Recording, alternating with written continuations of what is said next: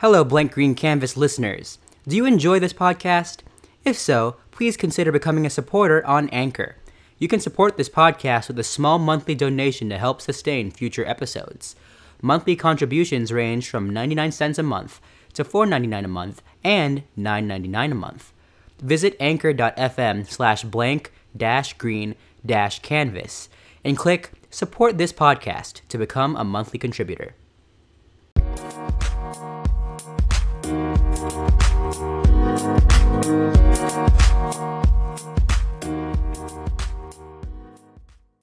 Hello, everyone. Welcome to the Blank Green Canvas podcast. I am Noah Villaverde, your host of this podcast. And this week, I'm going to be joined by returning guest and friend, Alan Gunn. How are you doing today, Alan? Doing okay. You know, it's funny. You've had me for Godzilla, Toy Story, and Lion King. Now you've got me for an actual grown-up movie. Yeah, all that kid stuff, of course. Which is funny since now your new job, which we'll talk about in a bit. And also joining me for the first time on this podcast is an old friend of me and Alan's. His name is Teddy Silva. How are you doing today, my old friend? I'm doing well. It's fun to be back on here. Fire up the old Skype call group chat. I feel like I've crawled out of a cave with a long, scraggly beard. So for context for the listeners, me, Ted, and Alan, we've known each other for a couple years now, and we actually met.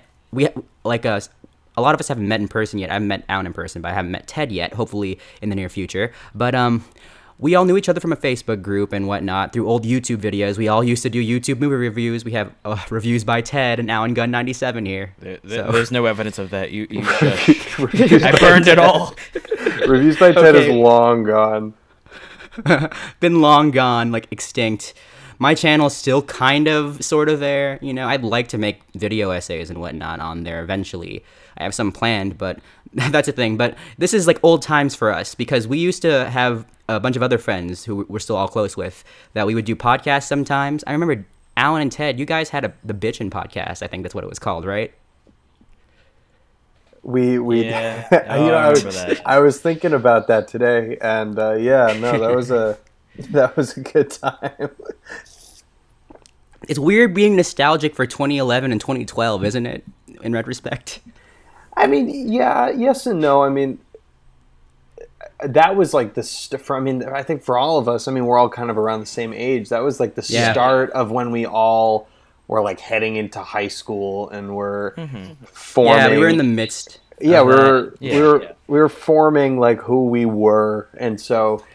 Yeah, I think for people our age, being nostalgic for that kind of time period makes it. Now, I'm sure to some 50-year-olds, they're like, "Good Lord, they're nostalgic for 2011." Just adding gray hairs, but it's just weird because you look back at those years, 2012, that was honest in a lot of ways. 2012 was kind of a linchpin moment for this decade in terms of big studio cinema. Well, that was when we all. That was probably the height of when we all talked to each other, and oh yeah. And now we're what now? I'm 22. How old are you guys? Same.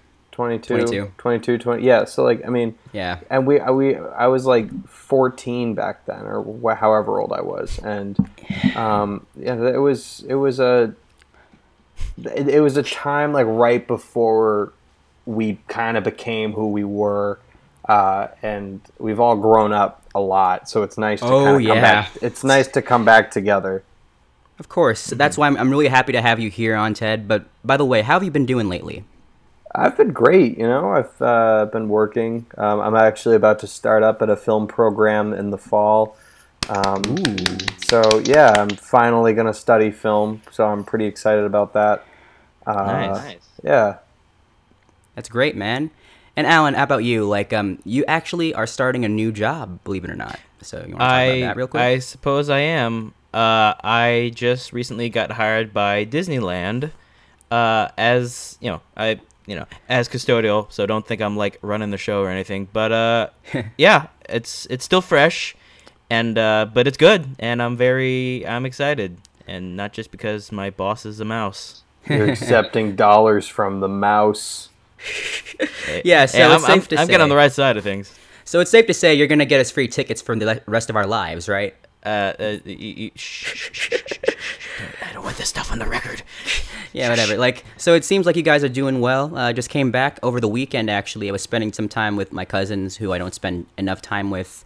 Over the weekend, we were at a cabin in the woods, not the Drew Goddard movie, but an actual cabin in the woods. Very nice. For 2 nights. And one of those nights, there was this old VHS TV that they had, and they had a really solid VHS collection. And we ended up watching The Shining on VHS at 1 a.m. So that was a great experience. That just And it was awesome because it was a lot of their first time watching it. So me being the big fan of the movie, obviously, one of my favorites, seeing their reactions to it, even though they know the "Here's Johnny" line, obviously, it was still a vibe. It's funny because that movie's obviously iconic, but I mean, I don't know. I feel like, well, it's weird to say kids because I don't know how old your cousins are, but I feel like to a certain generation, I mean, yeah, they know like "Here's Johnny," yeah, but there's a lot of that stuff that isn't exactly like, I mean, it's obviously influential, but there's a lot of stuff that you show like somebody fresh now, they're gonna be like, what the hell was that? Well, they were all it's a weird movie. I think that's something that people don't. I mean, people always talk about how scary it is, but I don't think people talk about it's so surreal. Absolutely. It's surrealist cinema at its finest. And a lot of people, when they think of scary, they think of like jump scares, when that movie is famous for not using jump scares, but it's all psychological.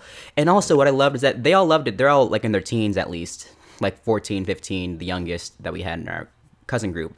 So seeing them react to like the whole bear, in the hotel and everything else, that was entertaining. And the bathroom scene in room 237, I mean, that was the one part that's a little awkward for obvious reasons, but like that was entertaining. Oh yeah, that was entertaining. But yeah, that was my weekend. So overall, we had a good time. Overall, this weekend, all of us are doing our own thing, working, obviously, school and whatnot. But this week, I have my friends here because we are going to be discussing the newest film from Quentin Tarantino, his penultimate film, he says. Hopefully not. He says. Yeah. Once Upon a Time in Hollywood. But before we discuss Once Upon a Time in Hollywood, we're going to talk about our top 3 favorite Tarantino films, excluding Once Upon a Time, obviously, before we get into that. It's going to be a spoiler-free discussion on that film, by the way, followed by a spoiler-filled. So, first of all, I'm just going to ask Ted, since he's the newest guest here. What are your top 3 Tarantino films overall? I'm going to go in descending order, just because I think that's a more fun way of doing it. So, nice. My number 3 is Kill Bill, The Whole Bloody Affair. Nice. Just because, as we'll get into with Once Upon a Time in Hollywood, I think up until that, it's the most humane film that Tarantino has done. And I think what I've found is I'm very interested in his kind of tender side more than just his, what he's more kind of, what has made him iconic is his stylized use of violence and how he studies these morally ambiguous characters and their capacity for violence and cruelty. Kill Bill is a much more it's in many ways it's a warmer movie. It's kind of an easier character to get behind, but I think it's just a really rewarding and ambitious experience. And I think the fact that he took these 2 parts and made it this one movie, but they're 2 very different, they feel very different. One is an action-packed movie throughout, and the second part is a much slower, more character-built. Volume 2 definitely you could tell how much Tarantino loves Westerns, even in his films that are not explicitly Westerns. Yeah. Volume 2, it's so riddled with that in a lot of ways, and I love his sensibilities of old-style filmmaking with that one especially. Yeah, so that's definitely number 3. I don't want to, if that's on your list too, I don't want to speak It's too much. It's all good. So here's how we're going to do it. So whenever you bring up a film that wasn't brought up, we're just going to give our brief thoughts on them. Alan, your thoughts on the Kill Bill films? No, I love Kill Bill, and I think that's probably, I believe that's the first Tarantino film I really had an exposure to. I didn't see the whole thing because obviously my dad's not going to let some little boy watch the entirety of Kill Bill. But no, look, I saw enough to make an impression. I was way too young to see the stuff I saw. But no, I think I love Kill Bill, and again, it's one of those things where you kind of need, people always debate, do you see it as two films or one film? Well, as Tarantino himself said, he sees it as one film, and he made it as one film. And it really is one of those things I really can't see one without the other. Because, again, like Teddy said, one's this very explosive, action-packed, it's it's very fun, but it's the very violent, shocking part. But then that second half is so contemplative and genuinely emotional. It's like, I feel like one can't exist without the other. And it's just, again, so many of the genre influences he picks in, and so many great performances. Yes, I love Kill Bill. I think David also, Carradine, rest in peace. I think Volume 2 gives Volume 1 a meaning that I personally prefer Volume 2 because I think it improves upon Volume 1. It makes Volume 1 a better movie. Yeah, they complement each other so well in a lot of ways. And it's a dream of mine to go to the New Beverly, Tarantino's personal cinema that he owns, where Once Upon a Time is actually screening at the moment. Sometimes they screen the whole bloody affair, like his own personal print of it. So I would love to experience that. Let alone, I just want to go to the New Beverly at some point. Have you ever been, Alan? Because I know you're Californian. I have not. That's one of my, again, all this time in California, that's one of the things that's on my bucket list. I almost drove out for Once Upon a Time. I just didn't get around to it. But one of these days, I'll make the trek. Yeah, the ideal place to watch Once Upon a Time would be either there or the Cinerama Dome. Which has a cameo in the movie. Oh, yeah, of course. Yes, it does. Ted, you're number two? Your number two? My number 2 is Pulp Fiction. Of course. Which I was actually fortunate enough to see it recently on a film projection at a theater. Oh man, and it was wonderful. I mean, there's not much to be said about it that hasn't been said. Yeah. It's just, it changed things. It literally did. It changed the shape of cinema. It influenced generations of people who want to make film or who just love film in general.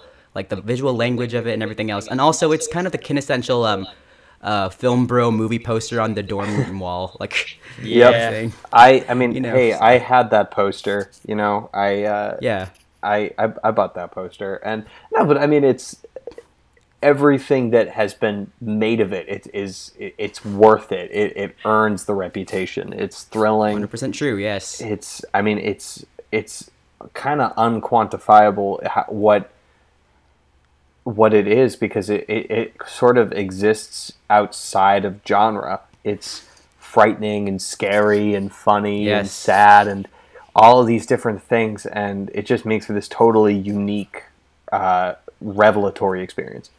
And it also experiments, it shows how Tarantino loves to play with timelines and chronology and everything else. And also, another thing I like to worth mentioning, by the way, like, it's been embraced by the culture beyond film fans in a lot of ways. Like, hip-hop culture loves Pulp Fiction. I mean, they love Tarantino in general, but, like, you could feel the influence of that film especially throughout, like, a lot of hip-hop music and the hip-hop culture and everything else, So there's that. We'll talk a little bit more about it as we go on our lists, maybe. But, Alan, real quick thoughts on Pulp Fiction? I have heard of it. No, Pulp Fiction, it's fun. It's one of those movies, I feel like it's obviously it's Tarantino's probably his most iconic movie. It's the one that was really, Reservoir got him in the door, but then Pulp Fiction was like in a lot of ways it's defined him. In a weird way, I almost feel like it's one of those movies we take for granted just because it's always been there, so ingrained in the pop culture. It's been spoofed and referenced God knows how many times. Yeah. And I feel like when something like that happens, when a movie or any kind of thing really not just captures the zeitgeist, but really starts to drive it. You take the initial product for granted, but when you watch that movie, it still holds up. And I mean, while I think he's certainly evolved, I think Tarantino certainly evolved a lot since then. I think in a lot of ways it still stands as it kind of his defining movie. Every trademark of his is in there in some way. Yep. Right. Yeah, so that's basically our thoughts on perhaps his most iconic film. I mean, isn't it still in the top 5 on IMDb? Just goes Probably. to show how influential. Yeah, so there's that. So I mean, your number 1, Ted? My number 1 is Inglourious Bastards. I applaud you for that answer. I love that film so much. I think just in terms of the sheer scope and ambition of of his filmography. I think it's still kind of the crowning jewel. I think there's something to be said for it being, correct me if I'm wrong, but it's the last film of his that's edited by Sally Menke. Yes. And I think that has a lot to do with its success. I mean, she takes such a sprawling narrative, probably up at that point his biggest, and keeps it tight, keeps it concise, and people make a lot of arguments that his movies post Sally Menke's passing are baggy and need an editor, which I don't necessarily agree with, but I think Bastards has a narrative urgency that I don't think that any of his movies have reached before or after. I could see that, and it's just a true masterpiece in a lot of ways. It's definitely I'll tell you my ranking in a bit, but like, man, that film, like, just I'll say this, and I think we'll all agree. I think that opening scene might be one of the best opening scenes in any film ever. Yes, I think it was his best. Period. I think just a fantastic sequence. I think. Yes. I mean, and I think Christoph Waltz is giving a not just a great performance, but it's one of the performances that only that actor could give. Yes. Yeah. Well, it's so inseparable from him that, like, there's a lot of some of the best actors in the world, like, we'll always remember them for a lot of the performances, but there is defining performances for different actors. Like for Daniel Day-Lewis, it was There Will Be Blood, and for Christoph Waltz, like, for example, that performance that's immortal. I mean, and beyond that, it's just such a technical achievement of a performance. I mean, just Absolutely. the sheer the seamless switches in language, the multiple different languages that he has to speak fluently. The tactical shifts, how he just changes on a dime, how he can go from so funny and charming in an instant to absolutely terrifying. That performance is really one of the things that makes the movie work. I mean, it just wouldn't be the same. I know Leonardo DiCaprio was one of the people who was considered to play that role at one point, and I mean, as much as I love Leo, it couldn't be anyone else but Waltz.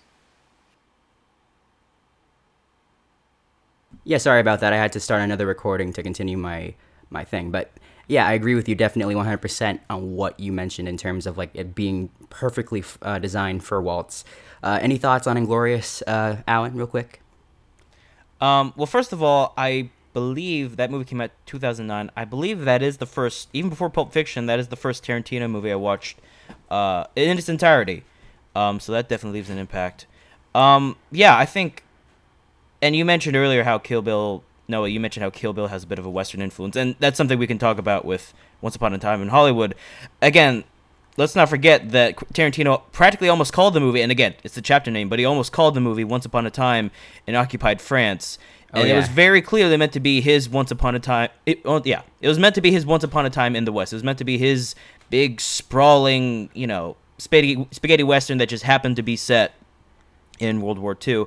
But again, sprawling narratives, just all these great characters, and I don't know exactly where it would rank for me, but I do love the movie, and I think, yeah, especially just Christoph Waltz, like, seeing that character come to life, just, one of maybe Tarantino's best character.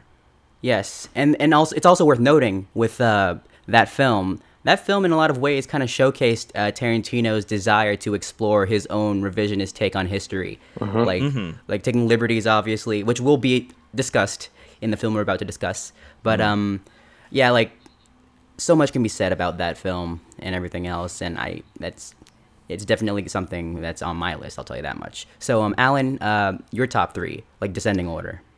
Well, yeah, I don't really know if I have, like, numbers because I'm bad at math.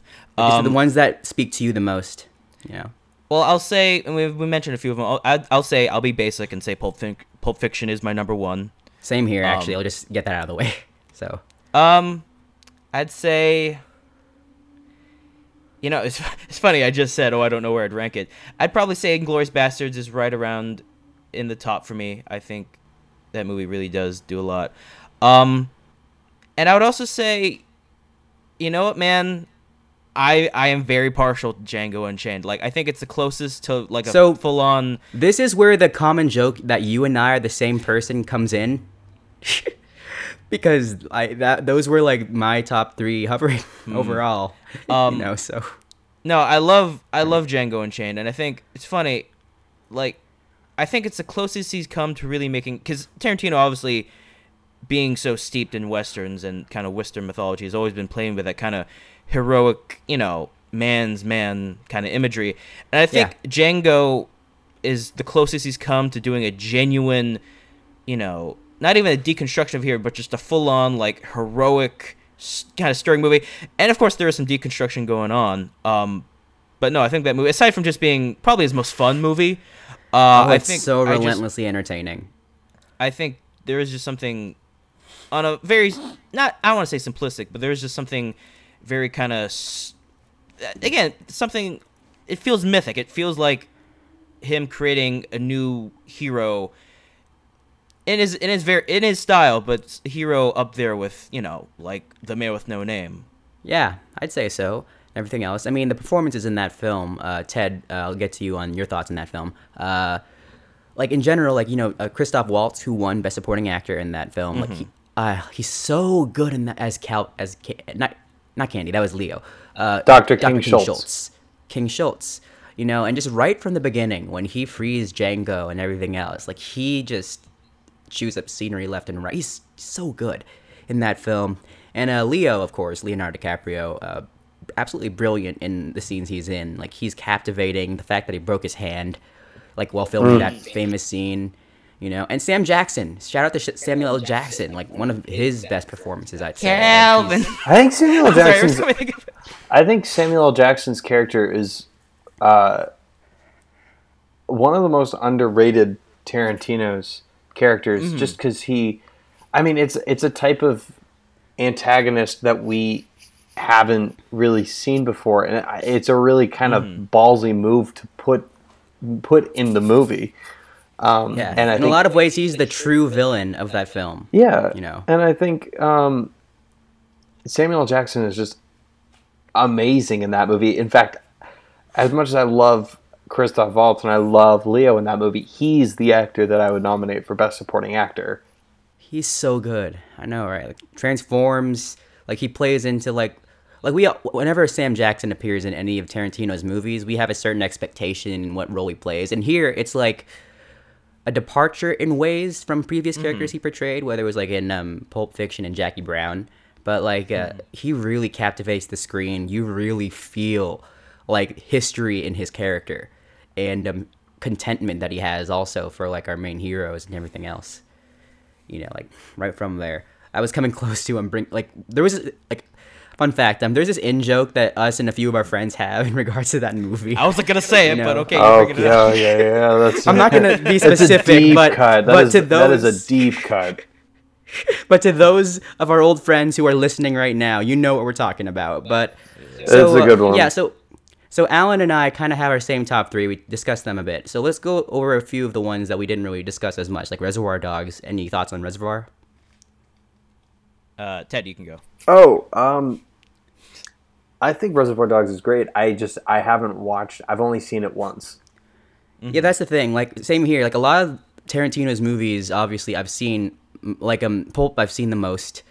Inglourious might be a close second, and Django third. All the other ones I've seen once, and some I've had more memories than others. So, Alan, like, anything on Reservoir that stands out?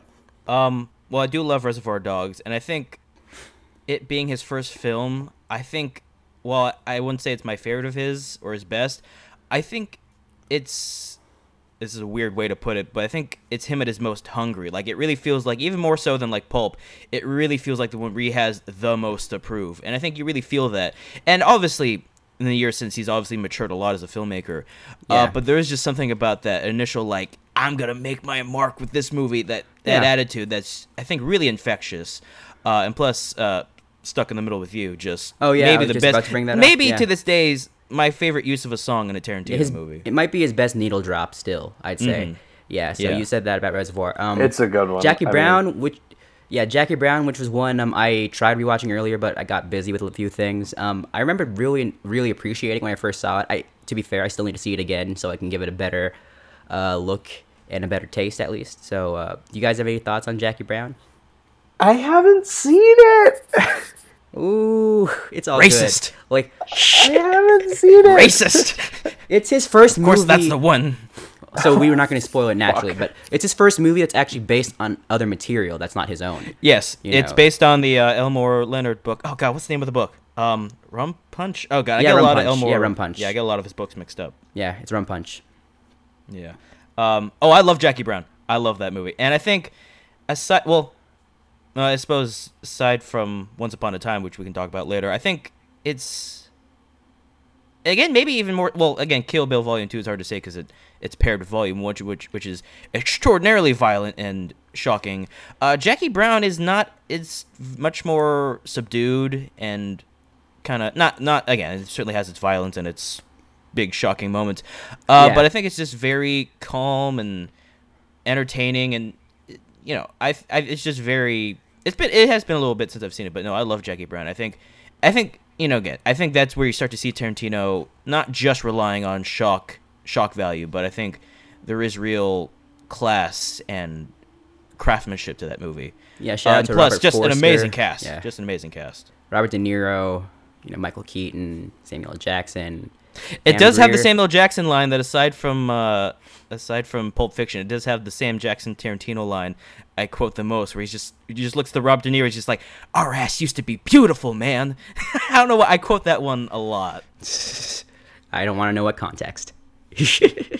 There's a great Twitter meme that I'm seeing lately where it's just a picture of Samuel L. Jackson in the Ezekiel monologue moment from Pulp Fiction, and it's just like the picture of him like with the close-up either like smiling or looking angry, and the caption is like smiles motherfuckeringly.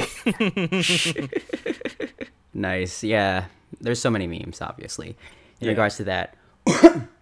So Jackie Brown, another one we didn't bring up, Death Proof, which is widely considered probably his least of his films. I've only seen it once. It was in the double feature for Grindhouse with Planet Terror. Did you actually see that? Were you actually able to see that in a theater? No, definitely. I was too young by that time. My parents would not allow 10-year-old me to see that in the theater. Same here. I have not seen Death Proof. I for a while I was like, because it has the reputation of being probably the lowest regarded of Tarantino's movies, and so I've never really felt made it a priority. But I mean, that and Jackie Brown, well, especially Jackie Brown, but Death Proof, I'm curious about it just because it has inspired so much capital D discourse, as many of Tarantino's movies do. But yeah, he himself says he doesn't like it, so it's like interesting. It's I mean, it's just like it's for a filmmaker so controversial. It's controversial in a sort of different way, which I'm a little fascinated by. Which is something that I think applies to a lot of his recent stuff, honestly. Like there's an interesting discourse with Tarantino's films in recent years that certainly is an interesting topic on its own. Like, I'm not going to say whether or not it's good or bad, but, Alan, you have any Death Proof thoughts, real quick? You'd agree with that consensus, right? Kurt Russell plays a murderous stuntman, and I don't want to hear any smack talk on this movie. Okay, here's my thing on Death Proof. Aside from the obvious, my love of Kurt Russell. When I first watched it, I hated it, and this was when I was right in the middle of my Tarantino phase. It bored me to tears. Aside from obviously you have Kurt Russell running people over, which is great. But no, God, how old would I have been? 13, 14?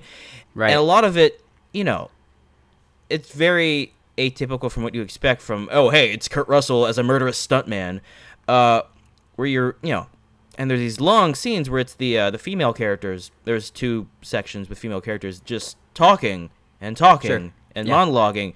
And as a 13-year-old kid, you're like, I don't care. Get to Kurt Russell murdering everybody. And I still do want to give it a rewatch because it has been a while.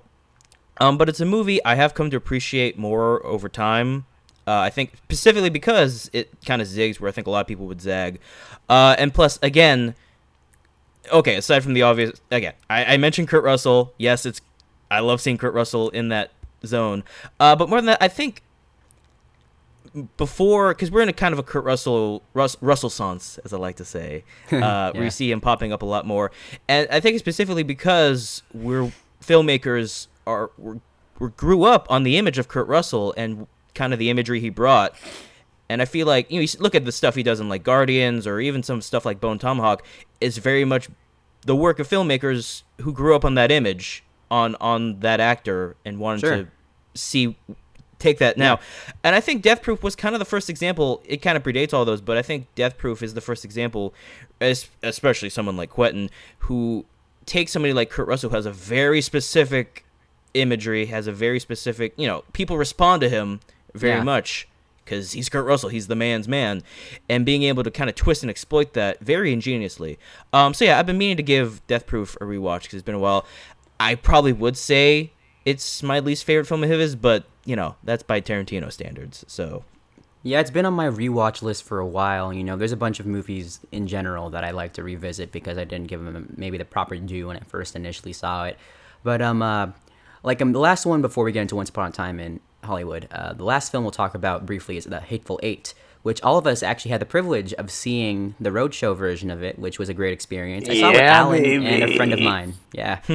Alan and I saw it with a friend of mine named Eric. Shout out to you, Eric Palladian. We went to go see the 70mm roadshow edition of the movie, which had the intermission and everything else. That was just a great theatrical going experience, in general. So, Ted, do you have any thoughts or memories with The Hateful Eight? Well, I mean, the theater experience is one of the top 5 best theater experiences I've had. I mean, it was just such a... I think it might have been the first film I saw, after film had kind of died on film, where it became more of a niche thing. And because obviously as a kid, there were still theaters playing things on film. I definitely saw Harry Potter and The Prisoner of Azkaban on film as a kid. The last film projected thing I remember seeing before Hateful Eight, and I actually saw Dunkirk on regular 70mm, by the way, was Rango, believe it or not. That's the one I remember still, with the grain and the reels changing and everything. Well, it was weird because you kids and your experiences, you haven't experienced cinema until you've seen Scooby-Doo 2 in pure film. Okay. I love Scooby-Doo 2, Monsters Unleashed in Lubezki's film. That's the cinematography. But Ted, you were saying? I love Emmanuel Lubezki's cinematography. Oh, he did shoot that. He did. He lensed The Cat in the Hat. That's a real fact. Yeah. Yeah, that is true. That is true. Did. He has a very diverse filmography. But The Hateful Eight's a really interesting movie. When I first saw it, I adored it, but I think it's because I went in with really low expectations. The hype around it wasn't as heavy. Well, to be fair, 2015 was interesting because in a lot of ways, I think all 3 of us, our hype for movies were kind of dead set and focused on The Force Awakens coming out that year. Yeah, and on top also of other stuff, little movies here and there. There was also, right around that same time, there was The Revenant, which was another big, kind of self-indulgent, gigantic, uber-violent Western type movie. In snow. Yeah, exactly. And that seemed more kind of exciting at the time. Also, it was, for me, the trailers didn't do much for me. I wasn't crazy about the fact that Tarantino was doing a Western again right after Django. So I went in with... Let alone a bottle Western. Yeah, and the whole movie. Bottle Western being a 3-hour-long movie, it wasn't exciting. And I love a long movie. Yeah, same. But, I wasn't that hyped for it. But so when I saw it, I was really pleasantly surprised by it. On rewatches, it hasn't... I still like it a lot, but it definitely drags. It definitely feels kind of baggy. in a way that I'm curious to see how Once Upon a Time in Hollywood will feel. But it's a really it's right in the title, but it's a mean movie.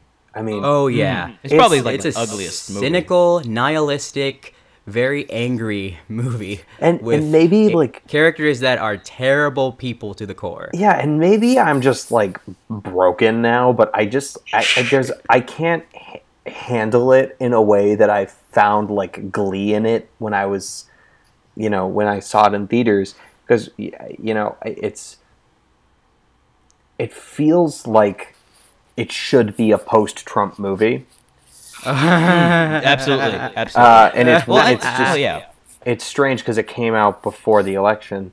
Yeah, it was right around like when the primaries were still going on. And so in a way, it's very prescient and very, it foresaw kind of just how ugly things would be, and Or how I tried to warn us. The way I see it, it's more of like it exposes stuff that was already there that we thought we were just gonna keep like bottled up, that we all know was there, but it's like we're too scared to acknowledge the fact of the matter, But like that's an interesting insight, or a foresight, really, to see how it kind of played into that factor, because we were in a little bit of a different world, to say the least, when that movie came out. Yeah, and it was a lot easier for me to like laugh at the end of Act 1 finale. Oh yeah. Than it is for me now. Yeah, it's not a movie that is the most fun to rewatch given the context of the world we're living in right now. Like I like mean movies sometimes, in doses and everything else, but just like the world is already pretty crazy as it is. I could only handle so much cynicism in my life, which is why like there's certain movies that, even though I'd like to see them, like if they're coming out, there's just a level of cynicism that I don't really want to mess with for a bit, just because I'm so tired. Right. I don't think it's... I resonate. I don't think it's necessarily the movie's fault because, I mean, when I saw it, purely with totally new, with no idea of just how dark it would be, I loved it. It's really just how it kind of exists in the relationship with everything. Exactly. And so it's just it's harder to watch, and so as a result I don't go back to it. Maybe your sensibilities are a little different now in terms of what kind of movies you want to see at the moment, like not just tone wise, but also maybe like even in a certain way what statement it has. I mean, statement movies are always a thing, but sometimes you want to state, it's okay to have a statement, but you also kind of want to have a little more levity to it that's a little more hopeful than angry. I think so. And I think it's also again, and also it's a pre-Trump. It's also a pre-Me Too movie, and and it's and I think I think those two variables have just changed how we're wired to process culture and information, and I respect that. I respect that perspective, definitely. And not that I dislike the movie, but it's just it's different now. It's also you look at that movie, it's kind of impossible to separate Weinstein movies and Tarantino movies from, because it's a Weinstein release. That was an elephant in the room thing, like the whole Weinstein Tarantino relationship, obviously with the production. Yeah, like, he was a big producing partner for much of his career. I mean, we all know what happened. But like, Alan, real quick, you have any thoughts on Hateful Eight? Like, it was a great experience watching it with you and Eric, though. I'll tell you that. Kurt Russell's beard. It's really good. No, it is. It's a hell of a beard. It is and that mustache. No, I gotta stop leading with Kurt Russell in these things. I am a big fan of the Hateful Eight. And I think it's interesting. I remember when I watched it, it was kind of sold as like, I remember at the time it was almost kind of sold as like another, not exactly another Reservoir Dogs, but another sort of back to basics. Okay, it's a group of people trapped in a room, tension's high, something more small scale, and while it definitely has that sensibility, again, slightly more of a back to basics sensibility, I also think there was slightly more. I remember seeing it like, okay, you could start to see Tarantino evolve, because then we're coming right off of Django Unchained, which was like, yeah, like, man, Django just like killed all the slave owners. He just shot them. You could tell they were having so much fun making that movie. Yeah, and Django is so like cathartic and, you know, mythological, and then you get to Hateful Eight, which, as we've mentioned, is hateful and ugly and yeah, and not even in a fun way, but in like a sobering, like, it makes you very reflect on sobering way. society in a really especially visceral. America. It's in a really viscerally upsetting way. Yeah, and I do think it works, and I think it does represent an interesting shift in Tarantino's sensibilities. Now, Teddy, of course, I do think you bring up a good point, as far as like viewing it now. Not that I can't watch it now, Right. but I do think, I think it definitely represents both Tarantino and a lot of just the culture, like, on the cusp, where you start to see a lot of issues we're dealing with kind of bubbling over the surface. So in that sense, I do think it's a very interesting movie. Also, something I know I mentioned Kurt Russell, I got to bring him up again. The fact that Tarantino did make a pseudo-Western remake of The Thing, because it's all about a bunch of people trapped in the snow with Kurt Russell, and one of them's a killer. Oh God, I remember when I showed my dad the trailer, and he's like, so it's Kurt Russell and a bunch of people, Kurt Russell with a beard, trapped in snow, and then in the trailer, Kurt Russell says, one of these people is not who he says he is. And my dad's just like, oh, come on! How much more obvious can you get? And one more funny story with Hateful Eight, because when I showed it to my dad at home, like on Blu-ray, my dad was like, okay, I want to watch the movie. I'm not in the mood to watch the whole thing in one sitting. And I'm like, okay, we can split it up in 2 nights, you know. And so I decided to split it up at the intermission. And let me tell you, ending the night, because anybody who's seen Hateful Eight knows it ends in a pretty interesting place at that intermission. It's pretty fun being able to just cut the movie right there and be like, all right, we'll finish it tomorrow. So that was fun. That was a lot of fun. But no, I really enjoy Hateful Eight. Well, enjoys an interesting word, but no, I think it's a great really film, interesting. Yeah. It's a really interesting well of his done film. Yeah, shout out to like Samuel L. Jackson and Walton Goggins and Jennifer Jason Leigh in particular. I think those are the 3 standout performances in that Walton movie. Goggins. Walton Goggins is brilliant. Is really great in that movie. Walton's And Samuel L. Jackson is just. I'm really glad that he got to just kind of lead a Tarantino ensemble again. Yeah, and it's such a really, really fantastic role also for him to play. But so that's our kind of a retrospective on much of Tarantino's filmography. Now we're going to get into the meat of the discussion, which is the actual film we're discussing, Once Upon a Time in Hollywood. His 9th film, his penultimate film, stars Leonardo DiCaprio, Brad Pitt, Margot Robbie, and a bunch of other character actors that pop up here and there. To my right is Bounty Law series lead and Jake Cahill himself, Rick Dalton. And to my left is Rick's stunt double, Cliff Booth. So, Rick, explain to the audience exactly what it is a stunt double does. Actors are required to do a lot of dangerous stuff. Cliff here is meant to help carry the load. Is that how you describe your job, Cliff? What, carrying his load? Yeah, it's about right. Ted, what are your thoughts? Spoiler free first. Yeah, when I first got out of I mean, it is this movie is a lot to process in a way that is, it's not as immediately, it's a movie that creeps up on you. It's not a movie that it's not a Tarantino movie in that it's like kind of bashes you over the head. I mean, it really takes its time to kind of wash you up into the world. I loved it. I thought it was super immersive. I thought it was super melancholic. I thought it was funny. I'm processing the ending, but I kind of like that it's leaving me in a sort of queasy place. But we'll get into that. I loved it. I think it's I think it's top tier Tarantino. Nice. Alan, spoiler free thoughts. Well, first of all, you keep saying the name of the movie wrong, sir. It's not Once Upon a Time in Hollywood. It's Once Upon a Time in Hollywood. So, you know, it's true. I thought you were professional here. That is true. I don't know why I put those dots in there. I don't know. All I don't know. He can do his thing. Whatever. Yeah.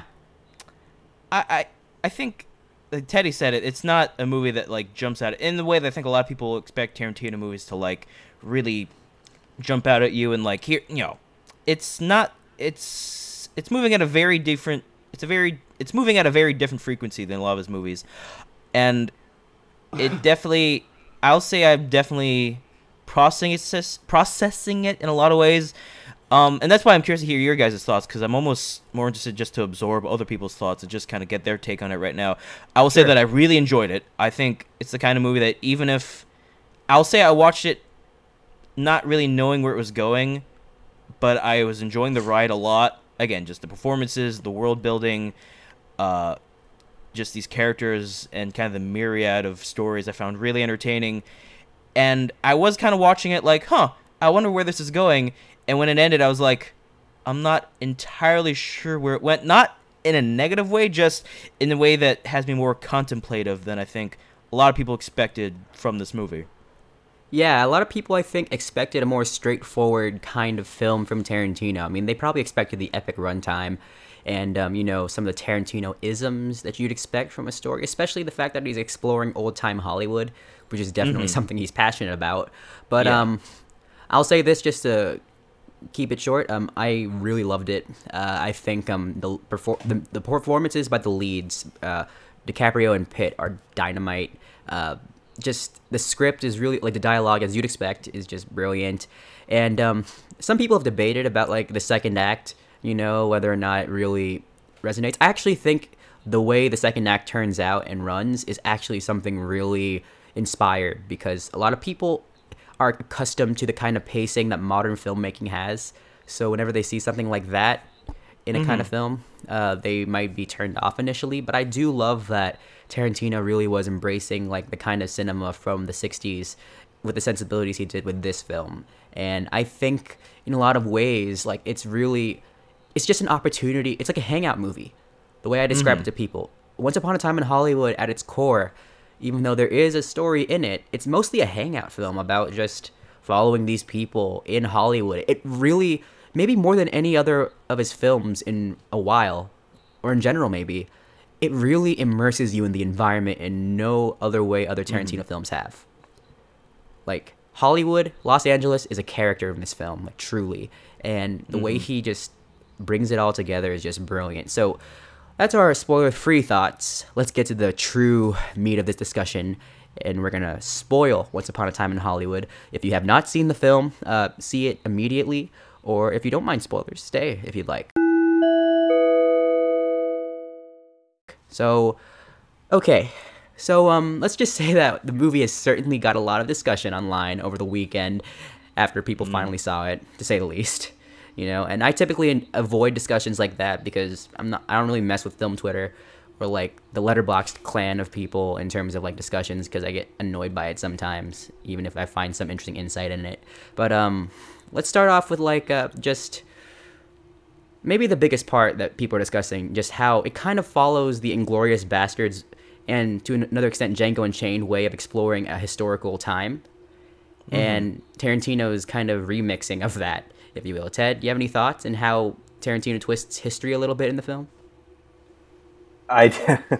Yeah. I mean, I think it's impossible to not have thoughts, as Twitter has demonstrated. I think when we get to the actual Manson's, the Manson family attack, that act, when people say it's out of place, I sort of disagree, because that whole third act has sort of taken on this level of like delirium that the other two haven't, where it's a 6-month time jump, by the way. 6 month time jump. The comedy. Plus, someone is actually going through delirium.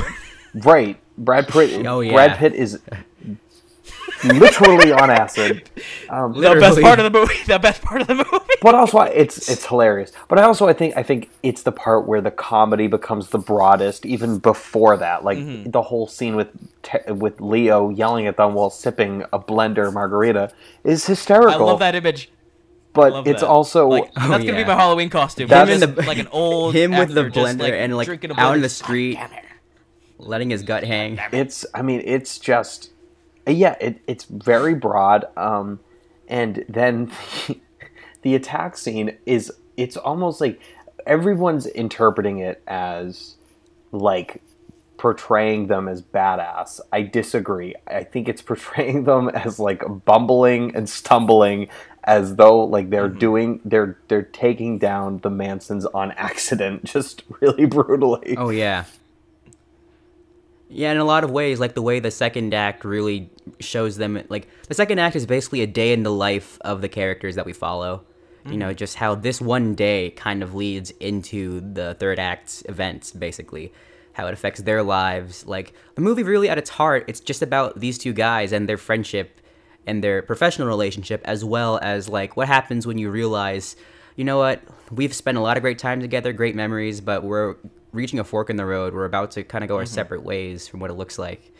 You know, so I see it mainly as it's a story about, like, a friendship that's ready for two people who really have a lot of love for each other, but they realize that time is up almost for both of them in terms of their time together, you know. So I really love how like the movie for me, it's at its best when it's the two of them on screen. Like their chemistry is just absolutely dynamite right from the beginning, and when they kind of come back again together towards the beginning of the third act, I just found it so exciting and rewarding to see that happen. But they were great on their own, and their special stories with Leo as Rick Dalton, you know, seeing him trying to burst out into the scene. Like, he doesn't want to do Italian westerns for some reason, but he feels typecast in the roles that he has. And Brad Pitt's story, which I think Brad Pitt might be the standout of this movie. I think that's kind of the general consensus.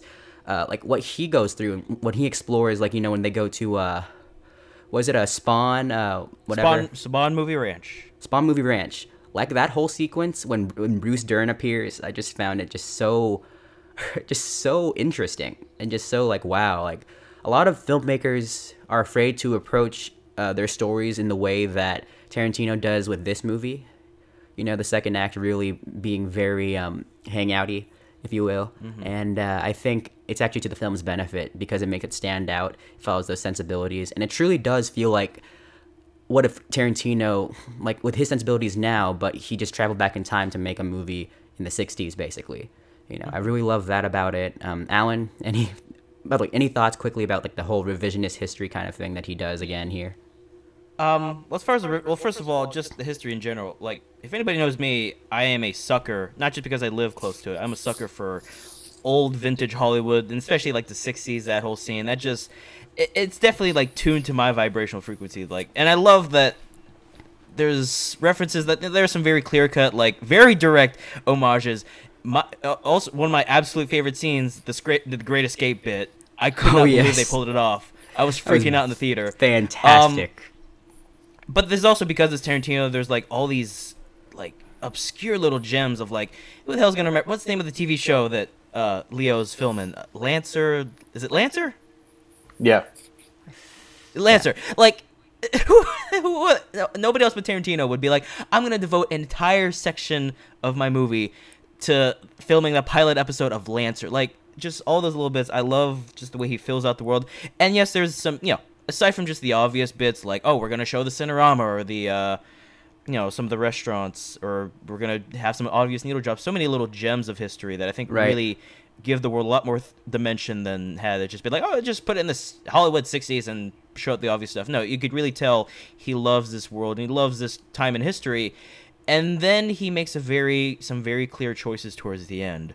Yeah. And that, I think it's, well, first of all, I think it's very interesting. And I think it definitely shows him at his most earnest, because it's very clear he's not, the disadvantage this movie had going in was that no matter how much they talked about Leo or Brad Pitt or so many characters, like, again, like Bruce Lee showing up for a second, Steve McQueen, like all these, Mike Moe is fantastic. Oh, he's great, and he's so good. Like, he really captured it. Like, all these actors coming in for bits just to, you know, bring these historical characters to life. No matter what, the big elephant in the room with this movie was going to be the Mansons. It was going to be, you know, about Charles Manson, who's only in it for one scene. We should point out, he's only in it for one small scene, which I was surprised by. And, of course, the murder of Sharon Tate was really defining the conversation going into this. And the movie is not defined by that. Is not defined by that act, and I think obviously it makes some very clear choices towards the end. I think it's very earnest. I respect that he's doing something more hopeful. Yeah. Well, first of all, we've brought up Leo and Brad Pitt. Right. Margot Robbie, I think, is wonderful in the movie, specifically because she's not the typical Tarantino character. She's not like, she doesn't get a scene where she's going to rat off some 5-page monologue giving all of her emotional backstory or whatever. It's just about seeing her in her moment. It's just seeing her as this, not pure, just very warm, just wonderful presence. She's embracing the classic Hollywood ingenue kind of character. I understand. Absolutely. I understand any complaint about this movie, except for Margot Robbie is not used properly as Sharon Tate. She's used perfectly as Sharon Tate. I think she's used perfectly. And again, I think people just expect, because it's a Tarantino movie, like, oh, she's got to have some giant monologue, like all this dialogue, and she doesn't. But I think what she says with her presence, just her emotion, just that scene in the theater where she's seeing herself on the screen, I think that says more than any like giant soliloquy could. I really like that. By the way, did you guys find it interesting that so she goes to the theater to go see herself, and what was the movie? The Wrecking Crew. Crew. The Wrecking Crew. Wrecking Crew with Dean Martin. With Dean Martin. Which is great. And so when they show it on screen, they actually use actual footage of the movie and actual Sharon Tate in there. What did you guys think of that choice? I'm curious. I was surprised by that, mainly because, again, they had already shown, like, inserted Leonardo DiCaprio into Great Escape and then into FBI. That was a great pull. I couldn't believe. In fact, little tangent, when they show Leo's bit in that episode of FBI, they use some footage, because that's a real show, in case the kids out there don't know. They use some of the actual footage from the episode, and then they reshot some bits with Leo. Apparently, the army truck that they reshot with Leo was the actual truck from the actual episode. Like, somehow they managed to find it and bring it back for that bit, which is crazy. That's Quentin for you. No, but as far as actually using the actual footage of Sharon Tate instead of inserting Margot Robbie, I think it's interesting. I think it's because Sharon Tate was real, and because this is this movie all about, you know, the moment where, at least in our timeline, in real life, she was killed. I think it was more respectful of him to actually show the real Sharon Tate. I agree. Now, maybe for some it's distracting, but I think too. I think it just comes from a more earnest place. I would agree. So, I think you basically agree with that perspective, Ted? Yeah, I mean, I honestly think it would be more distracting if I think watching her watch gives it just, you know, and they look enough alike that it makes enough sense. You buy it. And I think it would just be distracting because, like, when you watch Leo in Great Escape, obviously you know that's fake because it's fantasy. Yeah.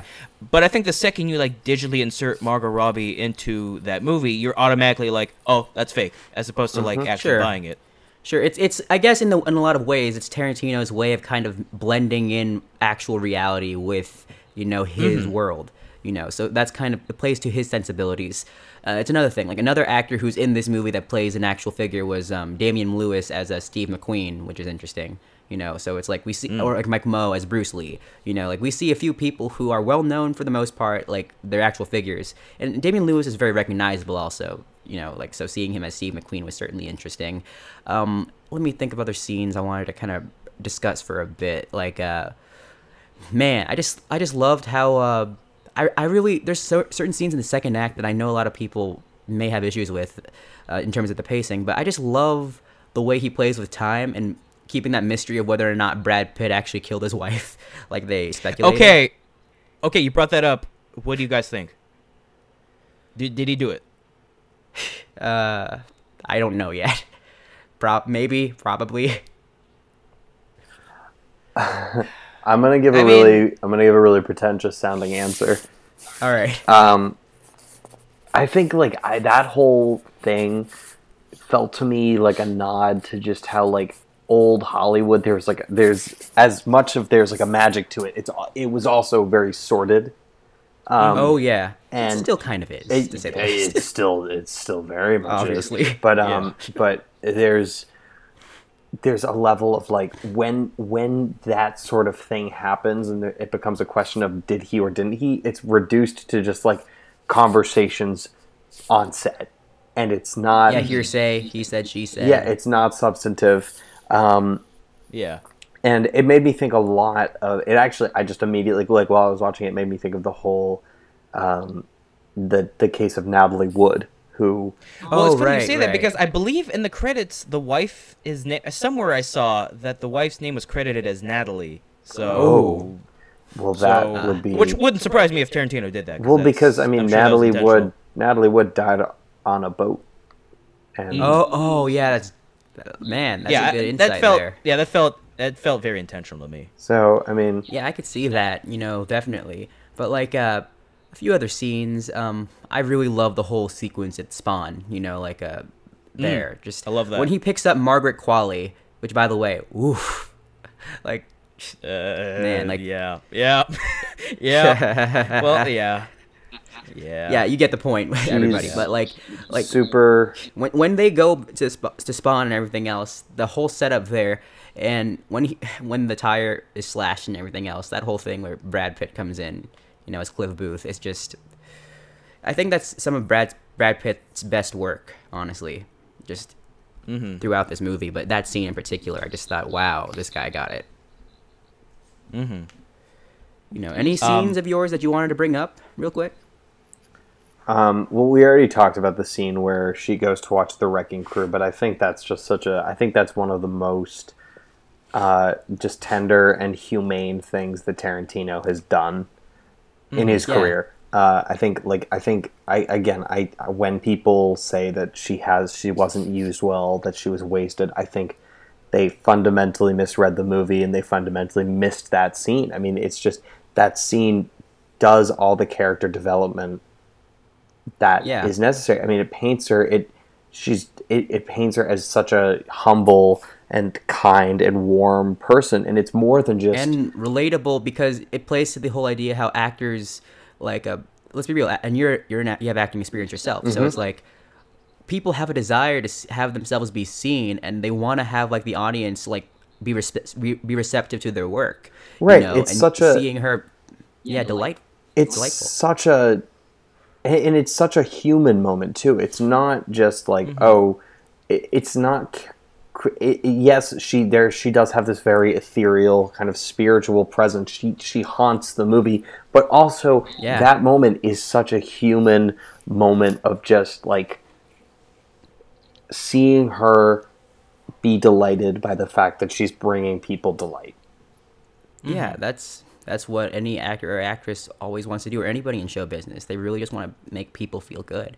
Alan, do you have any scenes you want to bring up before we wrap up? I mean, there's so many scenes I like. Well, it's funny you mentioned the Spawn movie ranch scene because it's again, no matter what, Tarantino is one of those directors, especially since he's writing, who I feel like even he could set a movie in an Office. And he'll still be making a Western. Just in terms of the tropes and the character tropes and kind of the imagery he uses. The Spawn movie rant sequence feels the most like him doing a Western that just happens to be set in Hollywood. I'd argue he made Hollywood, the setting itself, feel very Wild Westy. Beyond the fact that they're filming Westerns and there's Western sets. He makes the whole city of Hollywood feel like a Wild West kind of environment. Yeah, absolutely. With all the characters and everything else. And I really like that scene. It's probably, aside from the big scene at the end, probably the most tense scene, of which there aren't too many. And I think Bruce Dern is very effective in that role because he plays George Spahn. I will admit, even though I really like Bruce Dern in there, I just couldn't help but thinking how Burt Reynolds would have done that, because Burt Reynolds was cast, and I think, which is very intentional, because I know Tarantino modeled the relationship between Rick Dalton and Cliff Booth off of the real life relationship between Burt Reynolds and his stuntman. I'm blanking on the name. I can't believe it. And I think especially Burt Reynolds having kind of the in that Kurt Russell sense, kind of the broad. When you see Burt Reynolds, there's already an image of him you bring into it. I think it would have been very interesting to see what he would have brought to that. Unfortunately, we did lose him. And I think Bruce Dern is very nice. He does a very good job in that scene. I think he's got one of the most touching... So I like that scene a lot. He's got one of the most touching lines in the movie. Yeah. Mm-hmm. Yeah. No, and also... stuntman. In speaking of people who are no longer with us, shout out to Luke Perry, who has a role in the movie, passed away a few months ago. Mm-hmm. He when he popped up on screen, I kind of got a little sad because I just got reminded. Speaking of that show, speaking of Lancer, well, first of all, I also love that, again, like I mentioned, there's an entire section of the movie where they just let the episode of Lancer play. I love that. Yeah. I can't believe he got away with it, but I love that. We got to talk about Julia Butters, that little girl who plays. Oh yeah. You never find out the actress's name. She's just Maribel. That might be my favorite bit in the whole movie, aside from Brad Pitt on acid and the Leo bit in Great Escape. That, I think, just as a scene, that might be my favorite bit in the movie. Have you guys ever seen her in anything, that actress? I have not. I don't recall. It's a wonderful scene, and I think it's one of those bits because we definitely see Leo at his most vulnerable. Because Leo, God, he is like 3 sheets to the wind in this movie. Like every scene, he is falling apart, and I think you see Leo at his most just vulnerable and broken down and just falling apart. And I think just what that girl brings out in him, I think, is so fascinating to watch. And I think she's wonderful. And I think the two of them together, I think, again, not just, it's funny. I would recommend, I'd be interested to see this paired up with another movie I love set in LA in a period, The Nice Guys, where I think both movies kind of, centered in LA in a period where there's a lot of transition and very much about manly men kind of being cast to the side. Yeah. And both movies kind of have a little girl, of course, in The Nice Guys, it being Angry Rice's daughter, and here being her. I think it's interesting to see both kind of use these two characters as kind of representing, it's hard to say, representing the future, what can be, or the promise of what can be, and of course how very difficult that can be, and the compromises that come with youth losing their innocence. But no, I think she's wonderful, and I think that whole section is one of the strongest, most effective parts for me. She really holds her own along Leo on screen. Yeah, she does. Yeah, absolutely. They are absolutely scene partners in it. They are going toe to toe.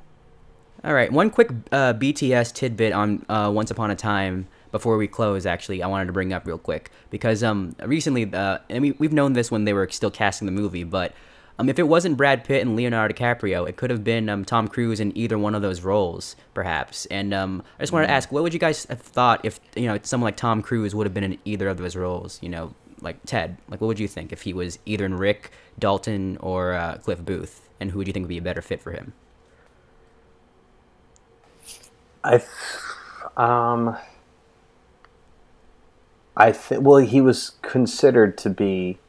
He was considered. Tarantino had a meeting with him. He was considered to be Booth, right? Yeah, I think so, because Leo got the role first, and then they were still negotiating with Brad and Tom Cruise, apparently. Because I think Brad Pitt brought this really great kind of like laconic quality to Booth. I agree. That I don't think Tom Cruise would have.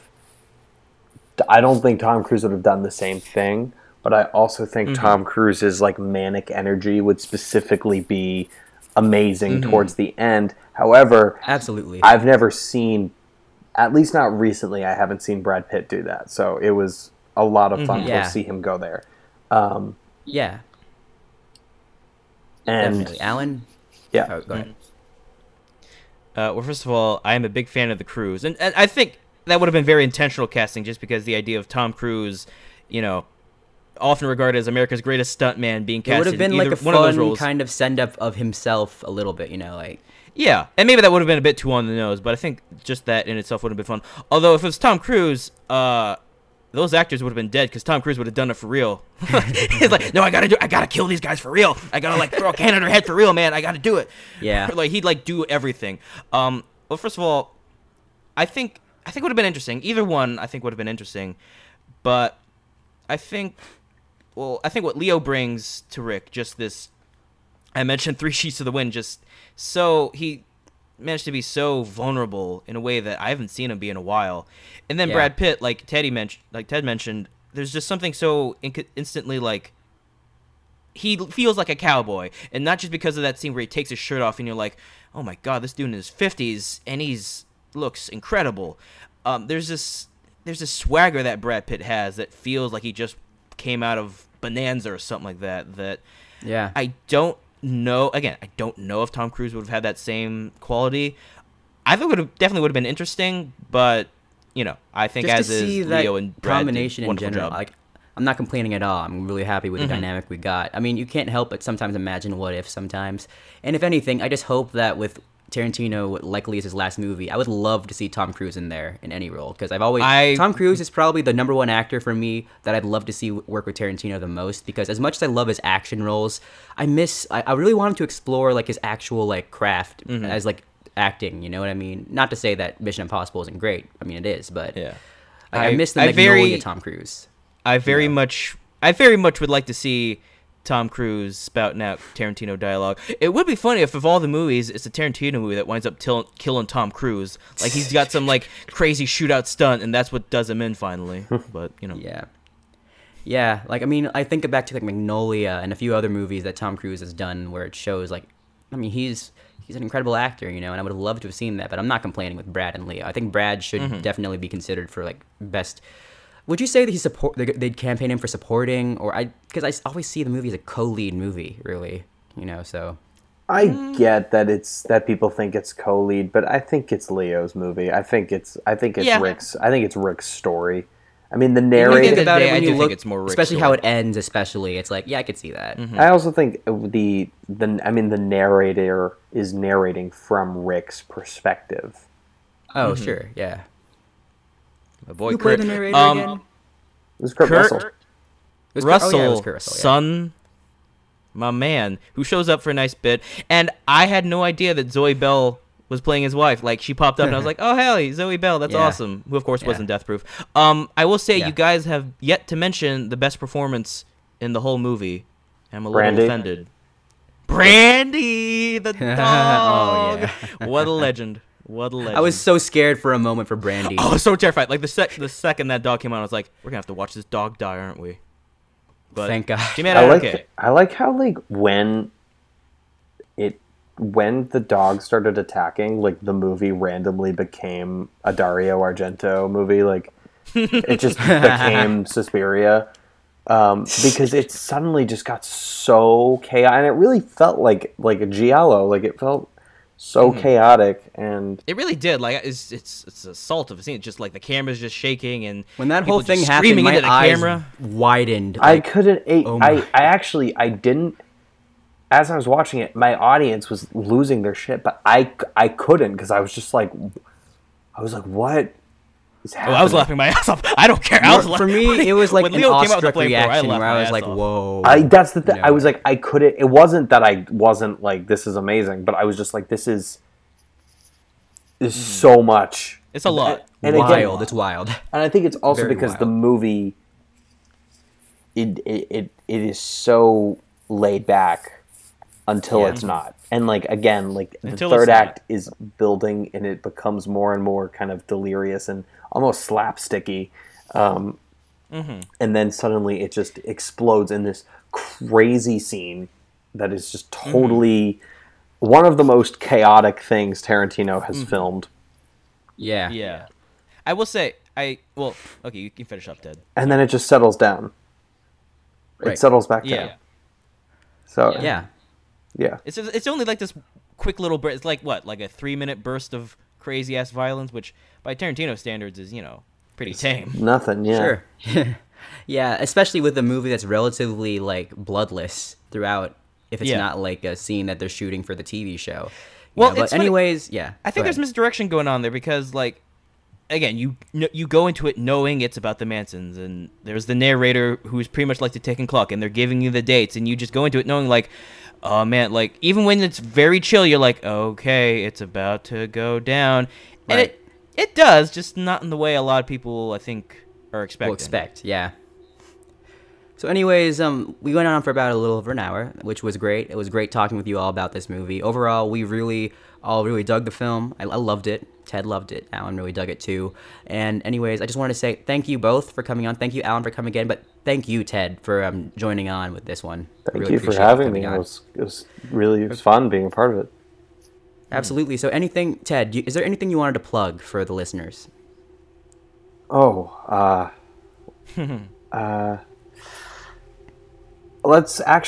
wrote something on Letterboxd that I was actually kind of proud of. Yeah, we could put that letterbox link on the info. Yeah, but it's you can follow me at Ted Silva on Letterboxd or Teddy_Silva123.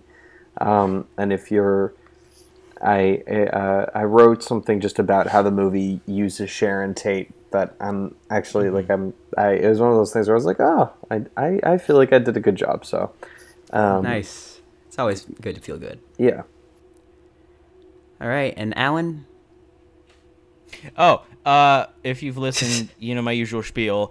You can find me because I'm on Instagram. I'm on Facebook, Twitter, and Instagram, but Instagram's my main thing, mainly because Facebook and Twitter are hellscapes. But at all of them, I am at Alan Gunn Art. I try to post artworks, just trying to get back into it. I've been a little behind, but I'm trying to get back into the groove. Do you think you're going to do something special for us for this one? I'll see what I can do. I love to see how you draw Ted, to see how you make him look. I feel like a member of the Manson family with my beard right now. It's so long. I wasn't gonna say it, but you do look a little Manson-y. You look a touch Manson-y. If my hair were longer, then just get that long hair. Yeah. But yeah, you could just find me on at Alan Gunn Art on mainly on Instagram, but also Facebook, Twitter, if you fancy. All right, so that's what you guys plug. Obviously, you could follow me at Noah_Villaverde on Instagram or Twitter. You could follow Blank Green Canvas on Facebook as well. It's facebook.com/Blank Green Canvas. And anyways, guys, thank you for joining me. And for those listening, thank you for listening to this Once Upon a Time in Hollywood podcast, also discussing the films of Tarantino. And join me again next week, where it looks like Alan and a friend of ours, Shaquille, will be joining us to discuss what's probably going to be the best movie of all time, Hobbs and Shaw. Hell yeah! Tarantino wishes, son. He wishes. I can't wait to talk about that one. But anyways, guys, This is Noah Villaverde. Noah Villaverde, host of the Blank Green Canvas podcast, and I will see you again next week. See you. Bye.